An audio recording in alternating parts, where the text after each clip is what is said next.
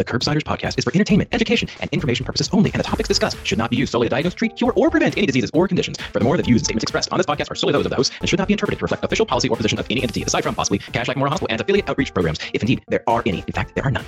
Pretty much, we aren't responsible if you screw up. You should always do your own homework and let us know when we're wrong.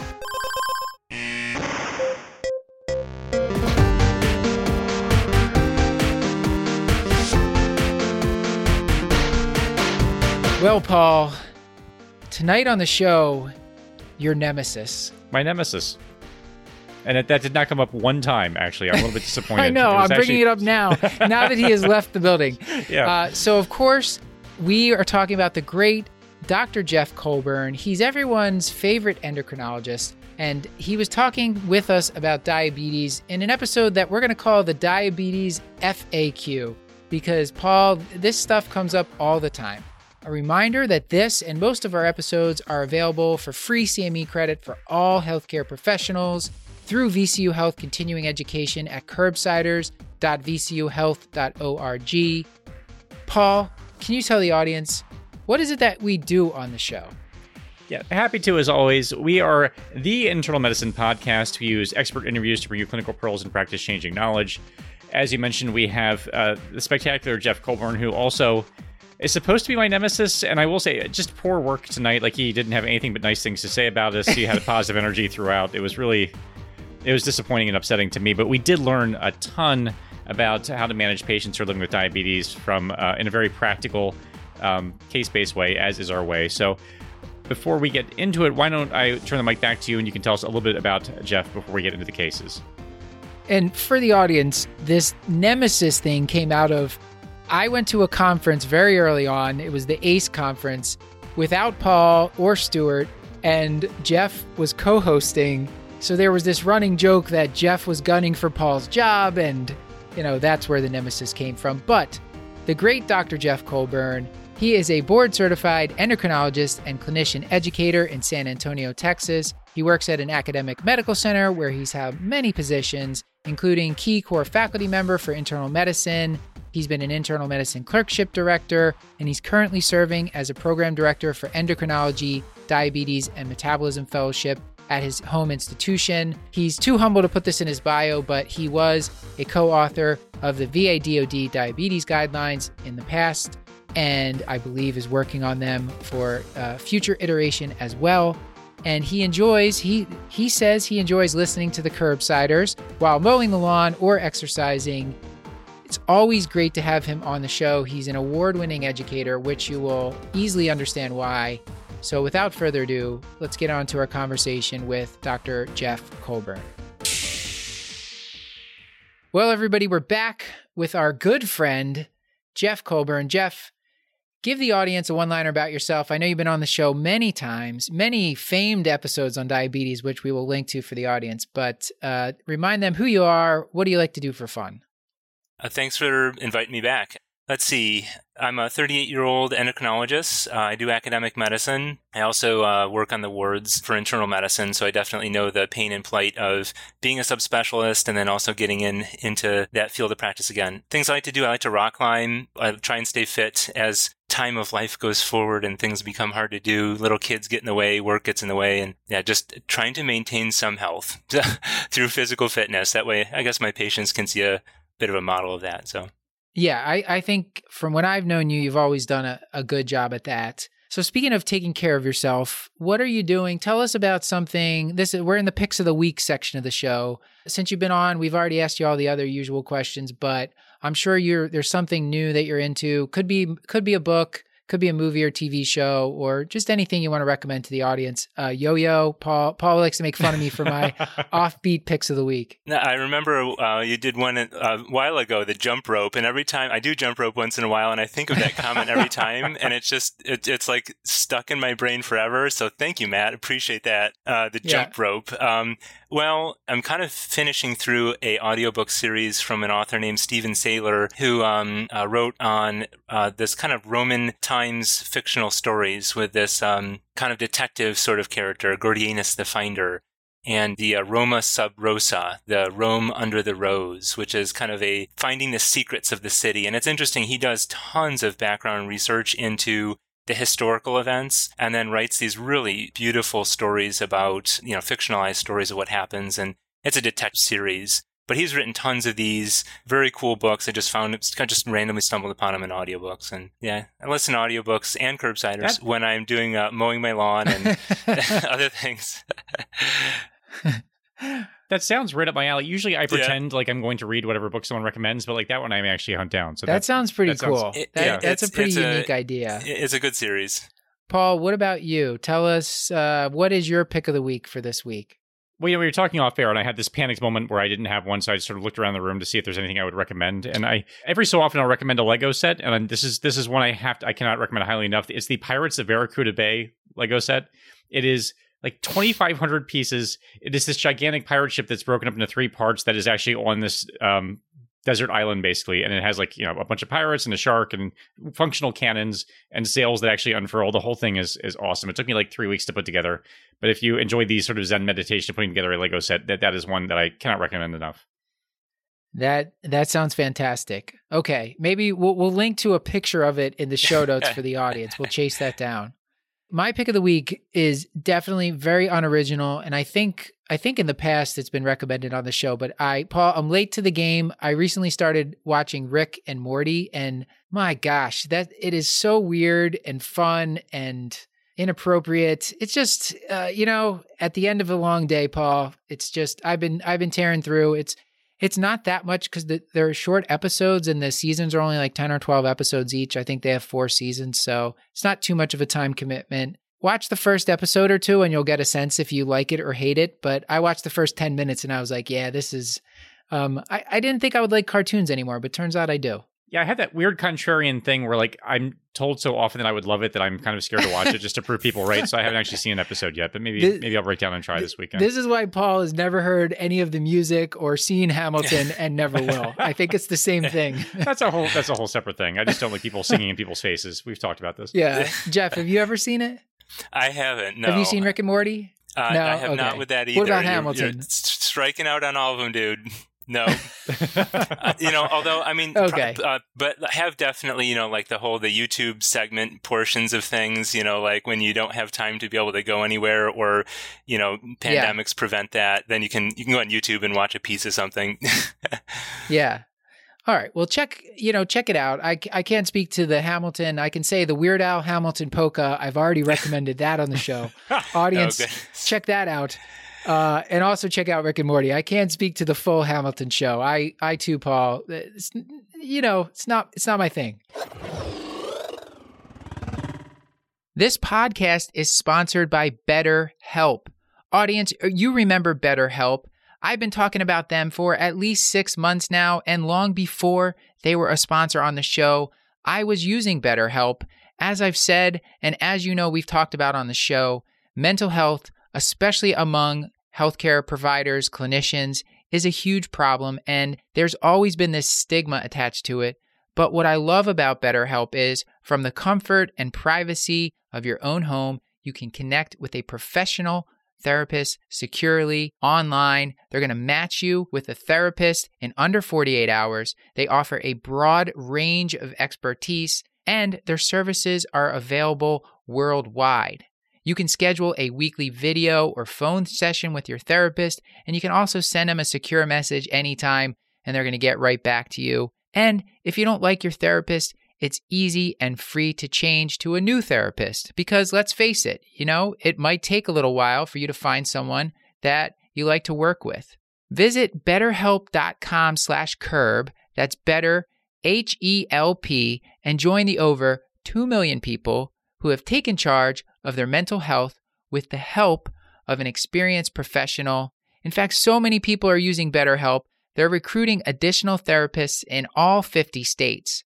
There's a special offer for Curbsiders listeners. Get 10% off your first month at betterhelp.com/curb.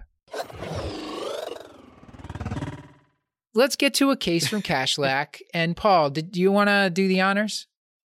Sure.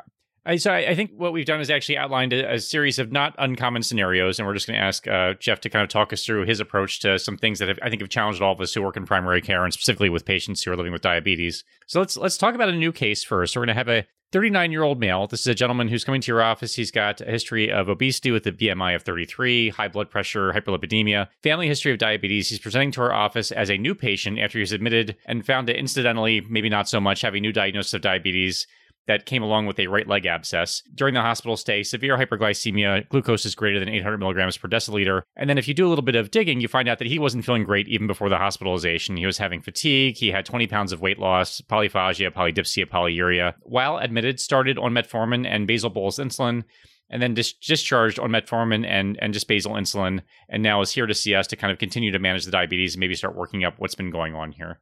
So to start with the case, one of the initial questions we had, you have a brand new patient with diabetes. I imagine that you're just salivating at the opportunity. Where do you start in terms of evaluation? Do we take it at face value? This is someone with type 2 diabetes. Is there a chance that we've had this patient with diabetes that we're now trying to identify? Like, where do you start in terms of the initial workup, and then where do we go from here? Good. Yeah, I like that terminology, and I do think it's important in the way we think about our patients that you had mentioned, like the persons with diabetes. You know, this person's pretty young at 39, and I guess it's all relative. But when individuals present to you with new diabetes, you do want to stop and think, what type of diabetes is this? And when I educate diabetes, I think that question is thought of as just something that endocrinologists or folks that do lots of diabetes care just know. And we don't. We look at factors that help guide us in understanding if we think it's the big buckets, type 1 diabetes or type 2 diabetes, and then from there proceed with a treatment plan. And then we really need to monitor the situation and see what develops from the patient. It's funny when you look up studies of, how do we best determine this? They kind of cheat in saying, well, we monitored the patients long term and then we were able to separate it because the truth of time tells us, did they completely destroy their beta cells, as happens in type 1 diabetes? The antibodies wreck the beta cells and then you end up with insulin deficiency totally. Or is this person able to maintain some healthy glucose levels with some medical support longer term without needing insulin? And so I know that's difficult to say that, we're kind of guessing in a way, but there are some tools that you can use to help pin it down. I'd mentioned the age. Anyone that is aged 30 or younger, I would be suspicious that they could have type 1 diabetes. And I would order antibodies, the GAD65 antibodies, the beta islet cell antibodies, and the insulin antibodies. They often come together as a grouping. The best are the GAD65s, so the most sensitive and specific for you. That being said, just because they might come back negative if they do, that doesn't mean that you've ruled out type 1 diabetes. There are people that have type 1 diabetes that just don't have those antibodies. But those are a good tool, and I'd mentioned 30 or less is a good age to consider that. In this history, the person's BMI doesn't tell us that it's type 2 or not. We said BMI of 33 here. Certainly they're obese and have insulin resistance is going to be part of either their type 1 or type 2 story. And so that's not going to tell us yes or no which way to go. But I would consider it maybe in this person, they're new for your diagnosis. To best pin it down, consider antibodies if they're available to you. You might consider at some point doing a C-peptide testing, and the best time to look at that is in either the postprandial time or just tell them to eat before they go to the lab. The C-peptide ranges from 0.3 to 0.6 nanomoles per liter when we're fasting, and between 1 to 3 nanomoles per liter when we have eaten something normally. People with type 1 diabetes, those numbers are really on the lower ends of those. So if you have someone who has a high sugar and their C-peptide's measuring low, you're more suspicious of type 1 insulin deficiency. If you're measuring and their sugar's high and their C-peptide is very high, there's probably an insulin-resistant patient there, and they more likely have type 2. That being said, if you were to test a person when they're fasting and their sugar happens to be looking pretty good, like let's say 100, C-peptide for anyone with a healthy normal sugar is going to look in the normal or healthy range. The body is anticipating to turn that insulin off, and so you can't interpret that. That's why I say postprandial or kind of random C-peptide, and it always has to be paired with a glucose could be done. So I rambled there a bit. So I've to seen go back people to send insulin. Yeah. I was going to ask, did you send insulin too in that case? Or I've seen people send insulin levels as well, but it sounds like the way you're saying it, just the glucose and C-peptide is enough. Yeah. So if they're injecting insulin, so like this person sent home from the hospital insulin, you're going to be measuring what they inject. So that's a good point to bring up. If they're not injecting insulin, it's also not the best. I would just do a C-peptide. It would be the most specific factor to look at. But yeah, returning to this case, they have new diabetes. Education is a huge part of that. Diabetes is always a team sport. And so you need to get them tied in with diabetes education to best understand where the person's knowledge about foods and sugar and what the treatment plan might look like. And then, you're going to help work through that plan together. But glucose of 800, a leg abscess, and all the polys, polyphagia, polydipsia, polyuria. Certainly you have diabetes present, and then you want to figure out the type and then develop a plan based on that. I was asking you offline about this person or just a person that has the catabolic symptoms. Does that necessarily tell you up front that this person's going to need insulin long term? That was one of the questions we had and always get in the hospital, but from the patients and then from the trainees, like, okay, we're starting this patient on insulin in the hospital because they had such high glucose levels when they came in. Oftentimes they're not in DKA, these patients that we're talking about. You don't think it's necessarily a new type 1. How do you know if the person's going to need insulin long term? Can you know at this point in this person? I would definitely give this person insulin to begin because their sugar is so high and they're actively fairly sick. So the first goal of diabetes care, number 1, is render euglycemia. And insulin really has an infinite power and can do that for you.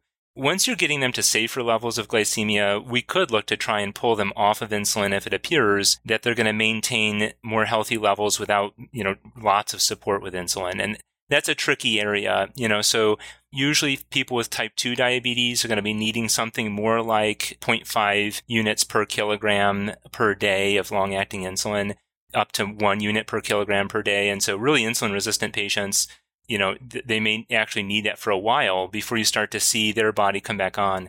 This person whose glucose is very high, if they've had high sugars that they didn't know about, which is often the case for type 2 diabetes for a long time, it can really poison the beta cells and temporarily disable them, something we call glucose toxicity. And they can end up with raging sugars that actually get to pretty good levels, maybe with some small insulin doses. And that would be a good candidate for someone to consider trying to get them off insulin and onto some other agents that might be easier, have more other effects, some weight loss, and less difficulty than insulin. If they're on, I would propose if they're on, 0.5 or 1 unit per kilogram per day and needing that really because their glucose remains high, it's going to be hard to take them off the insulin, but you could add other agents. Well, we'll see if this fits in here or not. So I wanted to ask Jeff about sort of their discharge regimen. I feel like it's not uncommon to see patients who've had a gap in their medical care or who've not been seen by doctors for years and years, and then they declare themselves with a new diagnosis of diabetes, whether it's from a complication or just because they start feeling terrible. And I will start them on a basal bolus regimen. So they've gone from no medications to now being 4 injections a day, as well as the finger sticks that go along with that, and sort of all this sort of new, they become their diagnosis to some extent, which I imagine has to be terribly overwhelming. And I see this patient was discharged on just basal insulin, metformin. I guess I'm wondering, how much of a minimalist can you get away with being? I mean, my own personal bias is not condemning people to 4 injections a day from 0, but that's just more for convenience than based on science or outcomes. But how do you make that determination, and how sort of kind can we be to patients with new diagnoses like this? I think that's very key. When you look at the patient's response to what we're doing to them, when we throw them all of these therapies at once, they really do poorly. And I think they end up doing poorly long term because they just get slammed. And I do think there's actually a moment where we need to introduce these. And I do think it is safe. If you're getting basal insulin, even for someone with type 1, it is hard for them to progress into a dangerous zone. If they do really get that 1 shot a day, you have insulin action present. Now, they're not going to have amazing sugars, but even a type 1, particularly early on, they may have some beta cell function and can help, support some insulin production for those meals. We usually will add, 1 or 2 insulin shots a day during meals if it's apparent that the basal is not enough. And so for this new diagnosis, I think basal plus an oral is reasonable. They have obesity, so whether or not we know that they have a type 1 or type 2, it's reasonable to have them on metformin. Metformin is indicated primarily for people with type 2 diabetes, but you could use it in someone with type 1 diabetes that has obesity and insulin resistance very reasonably. I've seen some patients where kind of like this, they, for whatever reason, tend to be these young men, 30s or 40s, and they really take to the diabetes education, and they totally change the way they're eating. and their sugar just tends to rapidly come down, and they almost take themselves off the insulin by the time I see them back in like 6 weeks or 8 weeks. Even if this person, let's give them an A1C of 15% when we finally get the number back. But I've noticed that these uncarved blocks, so to speak, some of them can get by with just like really, if they really do follow, like if they were drinking a 6-pack of regular Coca-Cola each day, and then they stop that and they go on metformin and maybe a little bit of insulin, a lot of these people really rapidly come off the insulin and start to feel totally better, totally different. Matt, I totally agree. I've had this experience many times. You see someone, you're like, wow, you're going to need insulin. And then you get them to make some changes, like really soda or sweet tea is the big one, like you mentioned. Like we get into the food space, but really, if you just start by getting those liquid sugars out of there, it really dramatically changes A1C. Yeah. And if you can get some of our other diabetes agents that we're going to talk about here on there, you can see some big impacts. And so they'll suggest in the trials the A1C decrement you'll get from some of these products. Sometimes you'll blast past that. You'll get huge drops and very generous improvement without needing insulin. So Paul, going back to your point, this person that was discharged, I think it was very appropriate what they're started on. I don't think they need to be slammed with, multiple injection a day, even if we're not sure of the type yet. And we could build up to that if it becomes clear that they're needing it. And you mentioned the 1 or 2 injections a day. And when I was looking at the ACE algorithm, the 2020, I believe, is the most recent one that I was able to find, they were mentioning that like it's not, I commonly see patients get just thrust onto this 3 times a day, or even worse, 3 times a day plus a correction scale 4 times a day. And then, that's really complicated for someone who's got a new diagnosis. But I like this concept of this basal +1 or basal +2. Or do you use that even in patients who are more established that are going to need the basal bolus, Jeff? Is that more of a common thing that you're doing now? It's possible, particularly for older patients. You'll find sometimes people are eating like 1 meal a day. And we just have this concept of like, basal plus 3 shots a day, like assuming everyone eats like 3 pretty big meals. And a lot of people don't. Yeah. And so I think you do have to we talk about getting to know the patient, and we cringe a bit because we're like, well, we have no time. That's the common denominator constantly of difficulty is, I have no time. But some of the things you really want to get to know is what they're eating and really the meal structure a bit. Having your dietitian work with them or the diabetes educator, or even just yourself doing a quick like, hey, tell me about a usual day for you. It makes a huge difference in planning the regimen, particularly if you're going to use insulin. They might eat a bigger meal like dinner, which you could use the insulin for. And if it's maybe a smaller breakfast or lunch, they might not need it, even in for a patient that's had this for a while. Yeah. So at our first visit with this person, we're going to, make sure they understand their medications. We're going to make sure they get hooked up with an eye exam, a foot exam, that kind of good stuff. Get them in with an educator for diabetes. When would you follow this person up? When would you repeat the A1C? For someone like this that's such a new diagnosis?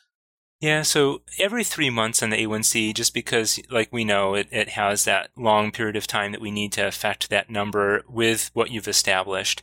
But that being said, they should get, hopefully, some kind of medical interaction sooner than 3 months, if they're new with diabetes. And that could be, again, nurses, case managers, other people that you have around you. It is, looking at my own schedule, difficult to turn around people before a 3-month or 4-month, with the way our schedules are. But if you can get a team around that, if you can refer them to diabetes education, that can start that process. And there's a big difference between someone who's had that education and not. A lot of my patients, again, it's time. Sometimes they wonder what's the value of doing this. I think we all get a bit frustrated, and maybe we don't even realize the value of it. But I will just say, patients that have it, and you should really try and coach it up, talk it up to say, and maybe get to know your people. That way you can say, hey, I'm referring you to Pat. She's awesome. She's been doing this a lot of years, and she'll get you in and really get you to know about diabetes. That makes a difference versus just send it out. So that can be hard to get to know your people, but it helps. I think there's some places too where pharmacists will do this kind of medication management for either diabetes or blood pressure or other medications. Paul, you were nodding your head. How do you do this when you see these patients? Yeah, no, I will say we're fortunate at Cashlack Northeast to have a collaborative practice agreement with a spectacular pharmacy team in the School of Pharmacy who are thoroughly versed in the literature, really comfortable, can actually even do the teaching of how to do the injections and the self-monitoring. And they do, frankly, a better job than I think most of us as physicians do. So I rely on them heavily, and they can tell you, obviously, what's covered and work with pharmacies. They have a skill set that is really complementary and hugely useful. So hopefully everybody else has those at their institutions, because it's a real boon. Well, I want to recap this first case, and we'll move on. So this guy, he's 33. Jeff, you gave us the age cutoff for typing diabetes, definitely under 30. Consider, could this be a type 1? Think about sending the GADs. I'm sorry. I was just going to throw out there. You can get type 1 at any age too, just to say that. Yeah. But that's, okay. That would be my kind of, you should be a lot more suspicious. Yeah. Right. Okay. So for the recap, the age 30, if they're around 30, think about it, but type 1 can occur at any age. So if it doesn't make sense, you can send the antibodies, usually come in a bundle, but it's the GAD65, the islet cell antibodies, and the insulin antibodies, right? Yes, yep. And then the BMI doesn't necessarily tell us type 1 or type 2. You can't just place all your stock in that. C-peptide level, if we send that postprandial and it's low, that could be support that this could be someone with a type 1, because it should be high after a meal. And you want to check the glucose at the same time, make sure, because if the glucose high and the C-peptide's low, Jeff, that you said that would kind of go along with this, more likely a type 1 or more like a type 1. Anything from the diagnosis piece to add? No, you've totally nailed it. I mean, there's some interesting work coming out looking at triglycerides, which tend to be higher for people with type 2 diabetes because there's an insulin resistance that drives the triglycerides higher. That being said, uncontrolled sugar can cause triglycerides to appear high, so that's tricky.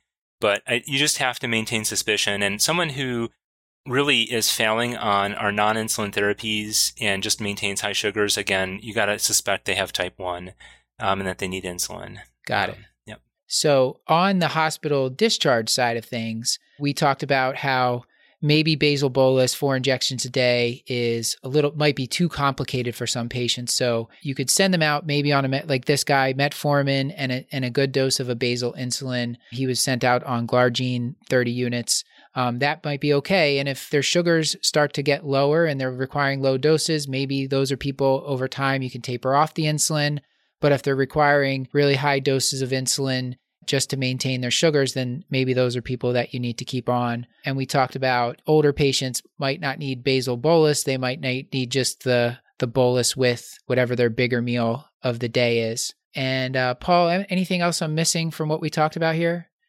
No, that was a great summary. I wonder if I could just change the case just a little bit, and I don't want to put Jeff on the spot, but I feel like this is a patient who was discharged on an insulin regimen. They have at least some experience, at least, of being administered insulin. They know what the finger sticks look like. It's not unusual to make this new diagnosis in the outpatient setting. Someone who's just feeling like crap, and you sort of do the bread and butter workup, and then you're smart enough to do a point of care glucose, and it's high, but you're not quite sure what that portends, or there's glucosuria in your analysis, and then you get the A1C of 15. And say the patient is just adamantly opposed to insulin. That ball has not been started rolling. They haven't been through the entire process. Like, do you have, for someone with an A1C like this, where you have a pretty good suspicion for type 2 diabetes, do you have an approach to just the oral regimen other than sort of continuing to sort of work with the patient and try to get them comfortable with the idea of possibly needing insulin? Where do you start from the oral standpoint, or is there a way to kind of finagle what we have available to us? What's the safest way to approach that, I guess, is the question I might ask. Yeah, I feel like this comes up a lot, unfortunately. Yeah, 15's getting pretty high on an A1C, just for relativeness. A 7 is an average blood sugar of 150. You add 30 for every point that's going to have A1C higher than that. So it's getting way up there into the 300 range. Safety for the patient is a problem when your sugar's over 200 frequently. The polyuria, you lose a lot of fluid volume, electrolytes, and it can be challenging. If they're just totally not going to do insulin at all, I mean, usually you can walk people through it, have them pick up a pen, stop in with your nurse, just kind of really slow walk it with them. Show them a YouTube video, explain to them that the needle's 32 gauge, they don't know what that is, but try and help them through. If they really don't, though, Paul, you could start with, you're going to need something, you're going to need multiple agents at once. And if you look at Matt mentioned the ACE algorithm, the ADA has algorithms. They'll usually have you start with metformin for sure for all patients. That's number one indicated. You probably a GLP-1 agonist because that has a 2-point A1C drop, powerful agents. And those are once a week injection agents. So again, it's an injection. There's a new oral agent. Might be hard for you to get since it's new and it's expensive. But if you get semaglutide oral on your formulary, you could try. And then an SGLT2 inhibitor. What's really nice about the SGLT2 inhibitors is that the higher the sugar is, the better they work. So you might really get a good kick for this patient. A problem, though, is if this person's insulin deficient and we're not sure, we could have that euglycemic DKA event. And that would be where the patient's sugar approaches normal, but they're retaining ketone bodies in their bloodstream, and they become basically ketoacidotic. And it's hard to know that because they hit the ER and their finger stick looks fine, but they're totally acidotic on their blood gas and they're really sick. So sorry to say, I don't have an exact perfect way. A lot of it's going to be, I would say, really try and press them and help them to get the insulin. If not, you could try those 3 agents. Again, a person who doesn't want to do the insulin shot, it's going to be tough to couch that through, but you could try. And I've seen patients, I mean, because this comes up, I have seen patients in the, maybe not 17 or 18, but I've seen patients with an A1C of 13, and they totally, they had a lot of room for improvement in what they were eating. And when they really do get strict about it, even with just metformin, maybe like a little bit of sulfonylurea, if you can't easily get some of the newer agents, which can be more expensive, then I have seen patients really drastically come down, but they really have to make major changes in that case. Paul, what do you think? No, I agree with that. And also Jeff's point's well taken. I think, and we may have mentioned this on prior episodes too, a lot of the times when we talk about initiation of insulin, we talk about it like it's a cancer diagnosis. Yeah. Like you're kind of wincing and you're like, I'm sorry to say, and I hate to break it to you, and we're going to have to do, like, instead of saying, well, it looks like we're going to have to start insulin, don't worry about it. It's relatively actually a straightforward procedure. It's not all that much, not as painful as advertised. We'll have the pharmacist talk you through it. It's not a big deal, but it's what you need right now. And I think if you couch it in terms of that way, as opposed to like you're condemning the patient to something, you probably get a little bit more buy-in. So I think some of it's a little bit of that approach too. Yeah. I often mention there too, Paul, like we don't know yet. I don't know yet if you'll need this forever, but a lot of patients are just need it temporarily when they're first diagnosed, and we're able to wean them off. Like we just don't know. We'll just have to see how your body reacts. But it is. I agree with you, Paul. People take it pretty poorly sometimes when you tell them that you want to start about insulin. Today's podcast is sponsored by Birch. Audience, you remember Birch. They're a mattress brand that makes organic, comfortable, beautiful mattresses. I've been sleeping on a Birch mattress for at least 6 months now, and I just love it. There's no way I'm returning this thing, but Birch offers free shipping, free returns, and a 100-night sleep trial. Plus, these mattresses have a 25-year warranty, and if you don't like it, they'll pick it up for you, but I know that's not going to happen because, like I said, I'm super happy with my Birch mattress, and I've had it for 6 months. Birch mattresses are made right here in America with just 3 materials sourced straight from nature: organic latex, New Zealand wool, and American steel springs. What are you waiting for? So if you're looking for a new mattress, why not head over to birchliving.com/curb and check them out. Birch is giving $200 off all mattresses and 2 free EcoRest pillows at birchliving.com/curb. That's $200 off all mattress orders and 2 free EcoRest pillows. Go to birchliving.com/curb. So let's move on to the next case. Our patient, this first patient, he does great. We actually do well on the basal insulin. We wean him down. He gets on metformin and does okay. But let's go to a new case. This is a 55-year-old woman, type 2 diabetes. She has obesity, BMI is 32, high cholesterol. She has OSA. She's here for follow-up. Her A1C, Jeff, is 10.2%. She's on metformin and glipizide XL, both at like decent doses. Let's say 10 of the glipizide, and she's on 1,000 twice a day of the metformin.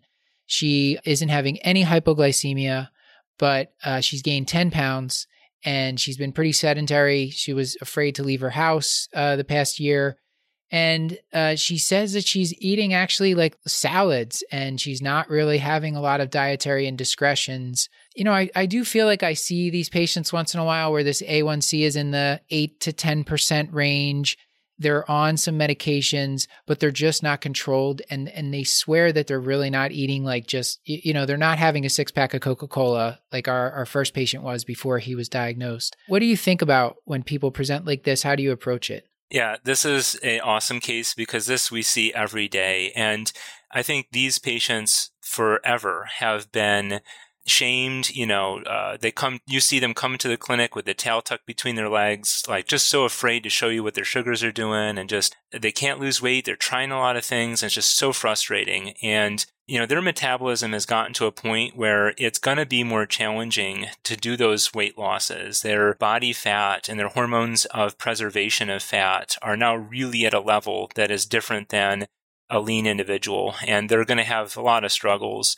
And they had probably potentially some struggles that got them to that body weight that worsened the risk for their diabetes. Being obese is the number one risk factor for having type 2 diabetes, which is what I'm thinking in this case. She's 55. Average age of type 2 is 50. I don't think I would go on a hunt for antibodies or C-peptides or type 1. I think we can go forward. You're going to massively help this person by getting her off sulfonylureas. Me and probably most diabetes clinics and doctors hate sulfonylureas. They really only exist because they're cheap, unfortunately. They function, you have to take them before meals because they will cause a non-glucose dependent release of insulin from the beta cell. And so what that means is that no matter what the person's blood sugar is, that cannot modify the release of insulin. They're going to go, and that's going to start driving sugar into the cells. And that, if not paired with food intake, can lead to hypoglycemia. And if it's not perfectly balanced in the system of the person, is going to over time cause weight gain. It's usually, in this case, is actually a perfect stem. It's 10 pounds. That's the typical weight gain that occurs with an insulin regimen, which again, insulin is not the bad guys. And I think going back to Paul's point, when we paint it that way, it's like scary. It's like the evil pirate, to go back to your pick of the week here. It's it's not. It's actually a powerful, wonderful weapon, and it works well. But in this case, we're going to help her a lot, and I would highly recommend trying to get her on either a GLP-1 agonist. So these agents provide something called the incretin effect. Incretins were hormones that were really discovered in the 1900s and able to be synthesized in the 1990s. And the word comes from intestinal secretion. We knew it came from the intestines. It's released after we eat food, and it causes us to release more insulin. It helps the beta cells stay alive and do their work.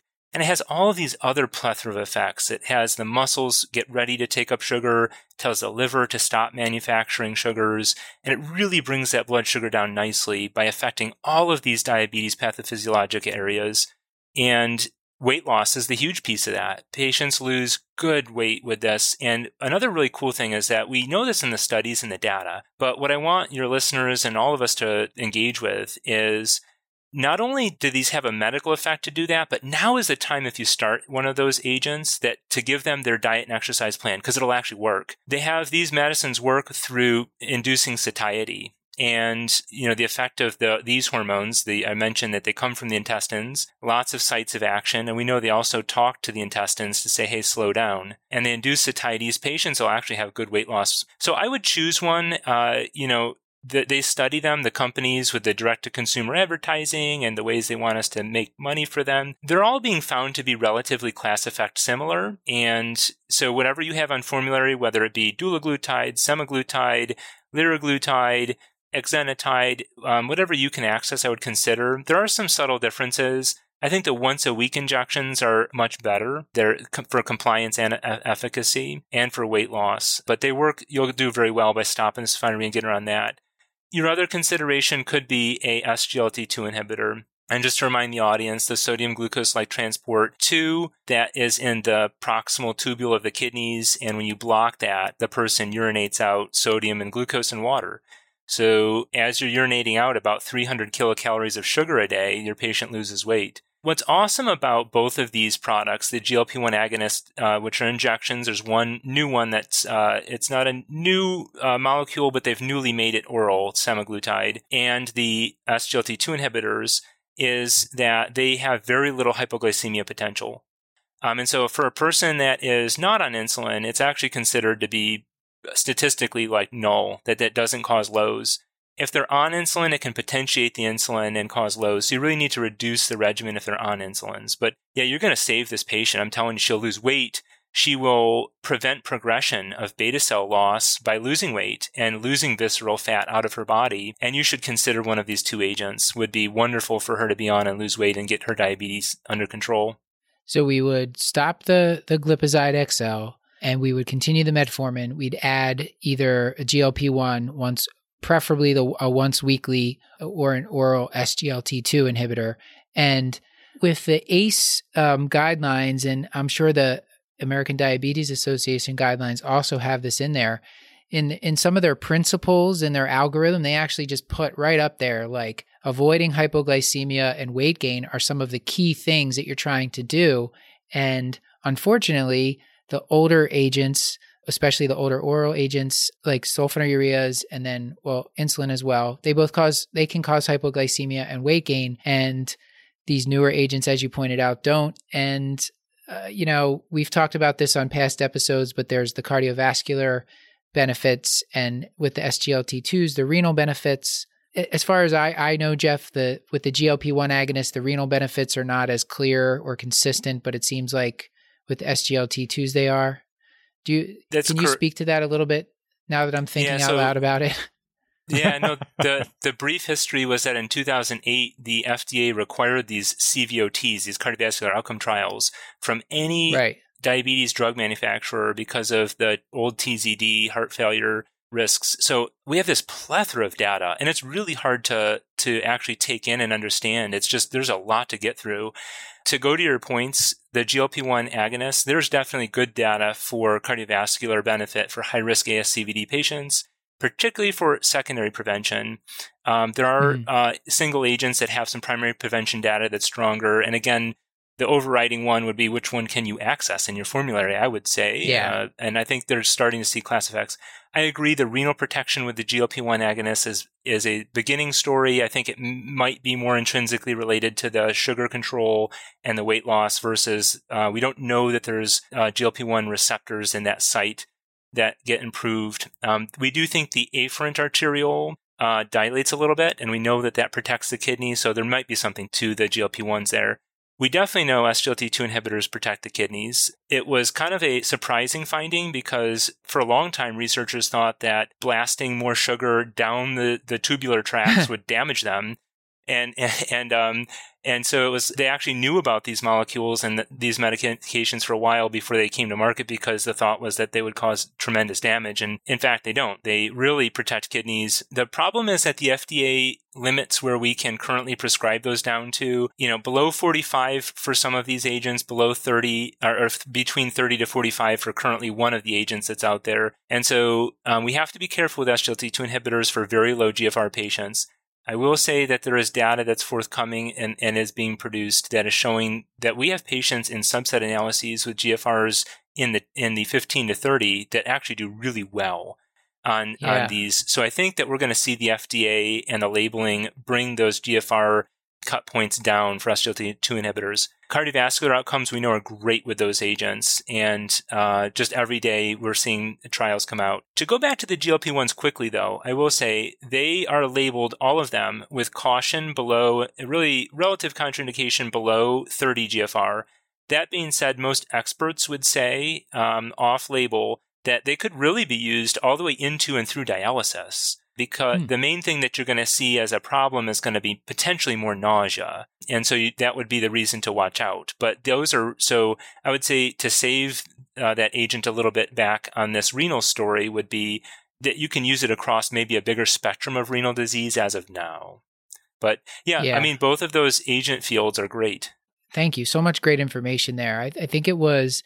So the DAPA CKD trial, if you look at they did include patients with the lower eGFRs in there, and it didn't, there was not So I guess maybe that's the subgroup. So the subgroup analysis from that trial and probably others. Hopefully these agents are being used a lot. So we'll know in the future about the SGLT2s. And then with the GLP-1 agents, that's great. I hadn't heard that, they're being used that low. I've seen them for people with CKD4, but I didn't know they were even dipping into patients on dialysis and using those.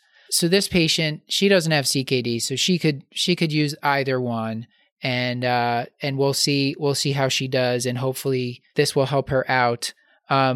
Let's say if she had been on insulin, Jeff, instead of glipizide XL, I guess the decision would be, do we continue the insulin or do we add a GLP-1 or an SGLT2? And last time we had you on about 2 years ago, you said it was still your practice to lower the insulin a little bit to make room. Is that still something you're recommending? Like, let's say she was on 20 units of glargine, a basal insulin plus metformin, and then we were still thinking about starting her on one of the newer agents to help with the weight and lower the A1C further. Can you speak to that? Yeah, so you got to decide if you think this person's on a homeopathic dose of insulin or if you think they're actually getting something heavy for treatment. So, 20 units is probably at the point where you could drop that down to like 10 and then start your GLP-1 and see where she goes. Most of the time I would, if they're on a heavier dose, if they're on 30 or 40 or 50 basal units of insulin a day, I would probably do a 20% reduction to make room for your GLP-1 agonist and then monitor their sugars from there, making further reductions. Hopefully patients have been titrated on how to titrate basal insulin, targeting fasting morning sugars of 80 to 130 and reducing their basal insulin by about 2 to 3 units every 3 days to reach those numbers. If they're starting to fall low, they need to back off. What's great about the GLP-1 agonists, the once-a-week injections, is that they have to build up steam. Their half-lives and the way they function, the pharmacokinetics of such, is that you have to wait about 4 weeks before it's really getting its full action. So that gives you a good month for the patient to further titrate down off the insulin. But yeah, if you're at 20, you could probably take a huge drop off of it, go down to 10, maybe off, and start that GLP-1 agonist. If they're higher than that, I would 20% drop the basal and then have the patient titrate off it if they can. Okay. Is there any sort of practical counseling that you do for patients, specifically, I think for the GLP-1s, in terms of when you initiate therapy? I'm thinking one of our weight loss doctors actually will co-prescribe, like ondansetron, just like those two prescriptions going hand in hand as sort of counsels, just because it's especially as the GFR starts to drop down, you see more and more of the nausea. So she's a little bit more proactive about that, just so patients tolerate it. Do you do anything like that, or do any other anticipatory guidance when you're starting these agents? I haven't seen really major problems with nausea. It's definitely the limiting factor when it does occur. I wouldn't be opposed to that. I'm a little bit concerned about, long-term frequent taking those medications. And Densitron's probably not the worst in the world. You do have to worry about, does that patient actually have some gastroparesis? And then we're not helping the patient by adding that agent. You could do, a fancy gastric emptying study. They'd, of course, have to be off the GLP-1 for a full month to do that. So that could be hard. But, I'm not opposed to it. But again, consider gastric delay as a concern for that patient. Yeah. I think the other thing we talked about last time with SGLT2s, just to remind people, is that there can be some blood pressure lowering effect. So take that into consideration, especially if the patient doesn't have much room to go on their blood pressure. And then if they're on a thiazide or thiazide-like diuretic. Jeff, is it still your practice to pull those off? I think with loop diuretics, last time we said we continue the loops with SGLT2s, but the thiazide or thiazide-like, we would potentially hold those. You said it perfect, and luckily those agents are being vindicated from there was previously concerns about Fournier's gangrene and lower extremity amputations, and even urinary tract infections. We're not seeing that data holds true. Urinary fungal, yeast infections is certainly a problem that can occur, but the more concerning items, no.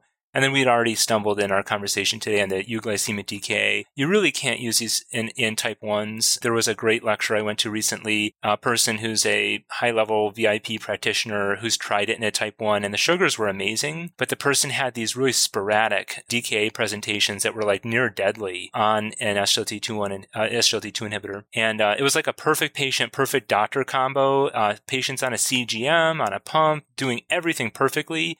But like if you're a type 1 and your pump site kinks, you can go into DKA pretty rapidly. So scary in an insulin deficient patient to be on those agents. You have to be really careful. So just to bring that out. But yeah, I should just say as a kind of a big statement to the audience, like these are very safe agents. And I think if you are hesitant in prescribing GLP-1 agonists or SGLT2 inhibitors, you really need to start looking at that.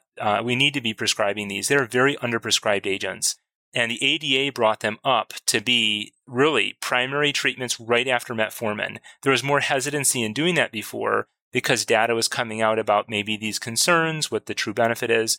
These agents are game changers, and they are really standard of care now to be the initiation of therapy for new type 2s. Yeah, and I heard, Paul, I know that the cost is an issue. I know people on Twitter were asking us about that. And Paul, you work in I think a lot of your patients, you deal with a lot of Medicaid or underinsured medical assistants or patients who are underinsured or uninsured.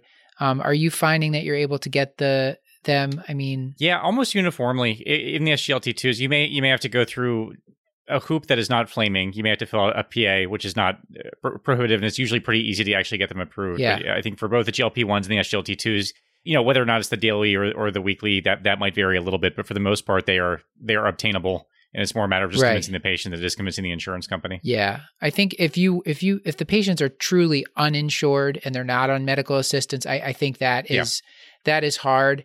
The other group that I've found trouble with is the patients on Medicare, because just the way there's this donut hole thing that I don't fully understand, but they can be quite expensive for the Medicare population, I guess, depending on their plan. That's my anecdotal experience. Can I say real quickly, I'm sorry, Jeff, I feel like you're on the cusp of seeing something momentous, so hold on to it, please. But I just want to mention our former chief resident, Matt, Sammy Alisfar, just put out a tutorial on the donut hole today that is spectacular in terms of how it's framed and what the donut hole is and how it works before and afterwards. So it's if you struggle with that like I have, it's I found it very helpful. So just throw that out there as another mini pick of the week. So. Thank you. Okay, Jeff. I didn't have anything momentous. No, I was okay. I was anticipating your just comment. your face, I guess.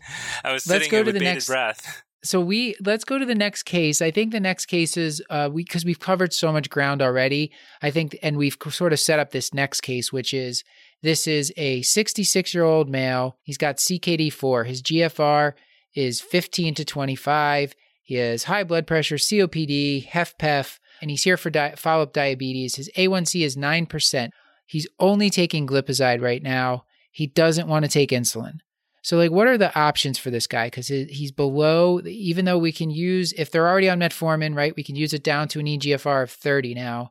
But this is someone we wouldn't initiate at this level. What other oral options does he have? Or you just mentioned, it sounds like he has a GLP-1 agonist now that we could potentially put him on, correct? Yeah, so the GLP-1 you could consider, I would think that it would be all right. DPP-4 inhibitors are very weak agents, but this could be a patient we consider using it in because he doesn't need a lot of strong control. It might give enough. Those are gliptin, sitagliptin, alogliptin, saxagliptin. And, they're pretty weight neutral. So in older patients, sometimes we worry about weight loss happening. They don't cause hypoglycemia. But yeah, this case is really kind of near and dear to me in a way. I'm actually, as we're podcasting in my house of where I grew up, I'm vacationing in New York. And I have an elderly father who's 75, and he has bad vascular dementia from diabetes. He actually doesn't recognize me. It's a little difficult, and has bad kidney function. His GFR is like 12. So I'm here treating him, actually, as the in-home endocrinologist. As I'm home, my mom does a great job taking care of this guy. But you have to be careful with persons that have dementia and tricky diabetes. Insulin works really well. You have to, like you've mentioned, be careful. Fast-acting insulin will drop these patients pretty hard. You can usually do okay with basals, and if they miss a basal, you might get away with a day or two of missing and not getting into really bad situations. So this might be one where if a caretaker can give a basal dose maybe every 2 or 3 days, that might be acceptable. So you might need to get creative, get out of the box a bit from what we normally do. And that could be okay to just keep things tamped down. If you have caretaker, it will help.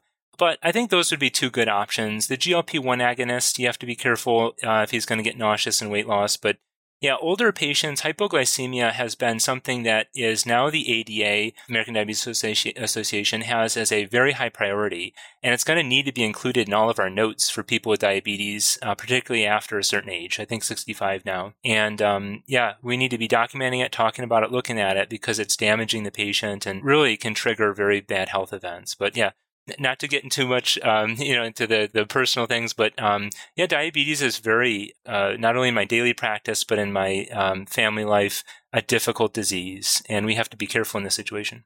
Yeah, wow, that's a tough situation. Thank you for that answer.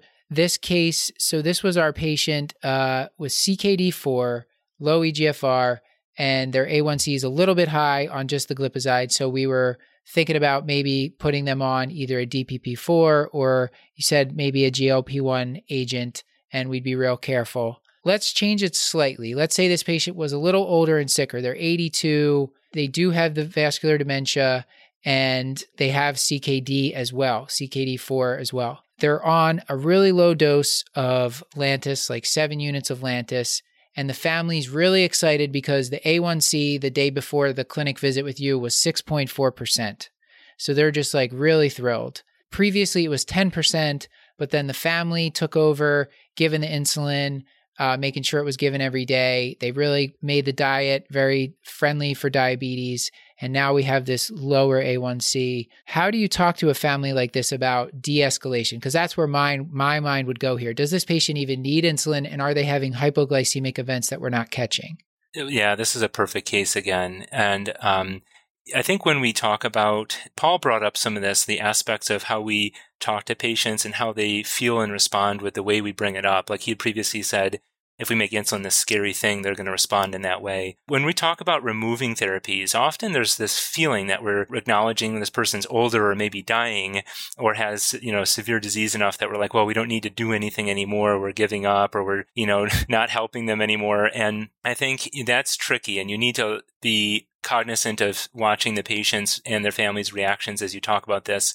I'd let them know, the goals for A1C for individuals of advanced age or with significant diabetes comorbidities is going to be up to A1Cs of 8, maybe 8.5. And that lesser therapy is found in studies in older adults to allow them to live healthier and longer. And so I think making statements like that helps them realize that, it's a focus on what are we doing? What are we doing? As we're adjusting the regimen to allow them to live longer. So it's about, like Paul had mentioned, it's a lot about how we introduce the topic, but this easily, hopefully the audience just with the stem was already thinking, I need to peel back on therapy. The lows are what's actually going to harm this person. And we know from studies of the VADT, the ADVANCE, the ACCORD trials, that for people with advanced diabetes complications, when you try and achieve what we normally would in younger healthy patients, those A1Cs of 7 and less, you actually end up killing them, and it's from hypoglycemia. And you can cause vascular events and more dementia with those lows. So, peel it back and be good with the patient family. We've learned so much from you tonight, Jeff, but we do have at least one lightning round question that comes from the great Dr. Paul Williams. Oh, yeah. Well, thanks for that setup. I think it was actually your initial question, but I disagreed with you. But I guess it was the hot topic for a little while. So this idea of either intermittent fasting or even ketogenic diets. And I feel like mixed in with someone who has a background diagnosis of even type 2 diabetes. Actually, let's just stick with that because I feel like that's sort of more what I deal with more frequently. Like, is there any specific counseling that you have about patients who are interested in those diets or any adjustments that you make with medication regimens for folks who want to pursue those? Yeah, there's one trial I'd have people Google or look up is the DIRECT, DIRECT trial, diabetes in remission, related to these very strict diets. They were going down to 500 kilocalories, which is not much. Yikes. And but they were able to put about a third of these individuals into remission, and the compliance or ability to maintain the diet was actually surprisingly higher than I thought. I mean, a good portion of patients stuck with it. Lost weight, and actually put their diabetes in remission. The concept came from in these pre-gastric bypass periods where people would go on these liquid kind of protein shake diets, and they would like come off all their diabetes meds because you just stop them when they're doing this, and would not require any help with their sugar. So I do think there's a space for this in the right patient. If someone's on a lot of insulin, Again, once you're past the homeopathic dosing, 20 units sort of once daily of basal, once you get to the higher doses, they're probably insulin deficient, and taking them off of, stopping agents is a little bit more tricky at that point, because it's not clear that you could reduce their insulin a lot, reduce their calories a lot, and that they would maintain normal glucose. I think in a person that has beta cell reserve, you could consider dropping agents and dropping food a lot, and you could see maintaining a good sugar, less danger present there. But I'm for it. I would just say with ketogenic diets, we'd see weight loss is pretty consistent with those. However, it's hard to maintain that, and the lipid profile looks horrendous. I mean, the LDL goes up. It's a high-fat diet. I think there's a little bit more support for, certainly we know the Mediterranean diet, the plant-based really got a lot of data going, and trying to, the clean proteins in addition to the fats and the plant products is probably the best way to go. But I actually think intermittent fasting for a younger, healthier, less comorbidly sick patient is worth a shot. If they have an interest, try it. Yeah. And we're defining this as like skipping breakfast, or where they don't eat for a couple days at a time every so often. Is it, I know there's different definitions of this. Yeah. So, I would say the best is probably to consider what we would call time restricted eating, where the person defines a period of the day where they can eat, because it just has to be translatable to the patient. Got it. But yeah, maybe considering, just telling them to eat one meal, and then skip two others, or maybe have a protein shake with some calories at one of those other meals and then a third that's skipped, just to build it in a way a person would understand. But yeah, oftentimes I've seen these written out as, 6-hour to 8-hour blocks of time when the person, that can't go crazy and eat everything, but they can consume the healthy foods that they're trying to get in at that time. I think it's exciting. I have to imagine the adherence to the 500 kilocalorie a day diet has to come from being too weak to get to the refrigerator. Like, I can't imagine any other reason that you'd be able to actually adhere to that. That's good. I think there's something too to resetting some of our processes and our hormones and, ghrelin and others that drive hunger reflexes seem to get into better patterns when people experience fasting. Unfortunately, because we just have so much food around and a lot of calories, our body doesn't experience a fasted state, which is actually a healthy physiology to have. Some ketone production, some fasted state is actually very good and productive. And many of us avoid it because it can be literally painful with hunger pains and things, or some of us feel less productive at work or more anxious. And that makes it hard because we're a very high demand society everywhere. And I think doing these things is difficult. But if a person is interested, I often try and help talk them through the idea. People ask me, well, what's the diet I can be on where I'm never hungry? And some of my response to them is, I would never want you on that diet. Hunger is natural and healthy, and there's no way around that. But going back, some of these agents, again, some of the satiety suppressors, and maybe a talk for a different time with obesity agents, it's unfair. Some people have a physiology where we can talk about it like, oh, it's just so easy, just, starve and just make it through. But some people's physiology is just so much different than ours, and they live lives that aren't ours, and they really need help. And there's a space for medicines, and there are a couple that really work. Yeah. Well, thank you so much, Jeff. Anything you'd like to plug before we get into...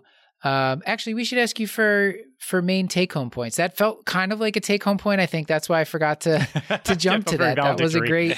I'm going to ask you to top yourself and give. Can you tell people, what do you want them to really remember? We talked a ton of diabetes tonight, but what do you really want them to remember? Okay, so the first case was a person with new diabetes. You have to get them education. If they're not educated, they will not do well in the long term. Also, don't blast them with an overboard regimen, being super ambitious to get them to perfect goals up front. You have to progress them to their goal across time. In our second case, a person trying to lose weight who's on okay agents, the sugar's not great. There are better medicines nowadays with renal and cardiovascular protective effects and beneficial weight loss effects. So try to choose those. Like we'd mentioned, they're not impossible to get.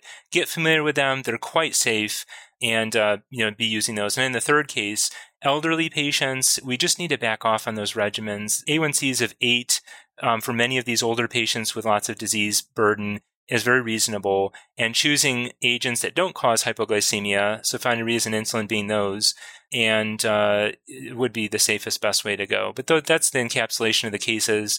I think that would be good. All right. Jeff, is there any wonderful person, Jeff, that you would like to thank specifically?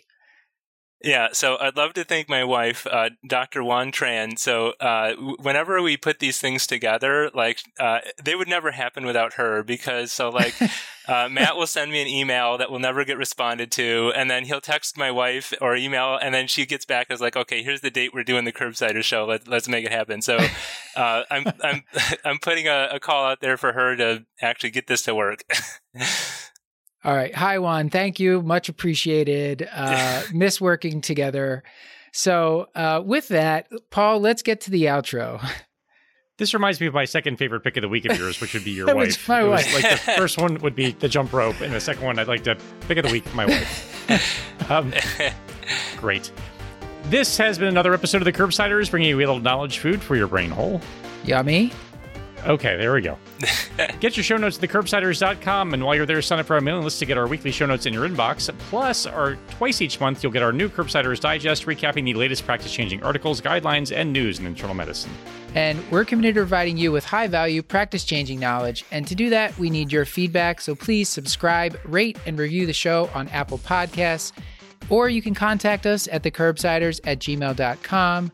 A special thanks to our social media team, Beth Garbatelli on Twitter, Mad Dog Maddie Morgan on Instagram, Tima Karganov is on the website, and Chris the Chew Man Chew is on Facebook. Also, a thanks to VCU Health Continuing Education, who provides free CME credit for all healthcare professionals. You can visit curbsiders.vcuhealth.org. And so, Paul, with all of that, until next time, I've been Dr. Matthew Frank Watto. And we would be remiss if we did not thank the great Stuart Brigham for composing the music that you're doubtless hearing behind our sweet, sweet voices. We should also thank Claire Morgan of Notterly for editing our audio. And as always, I remain Dr. Paul Nelson Williams. Thank you and goodbye.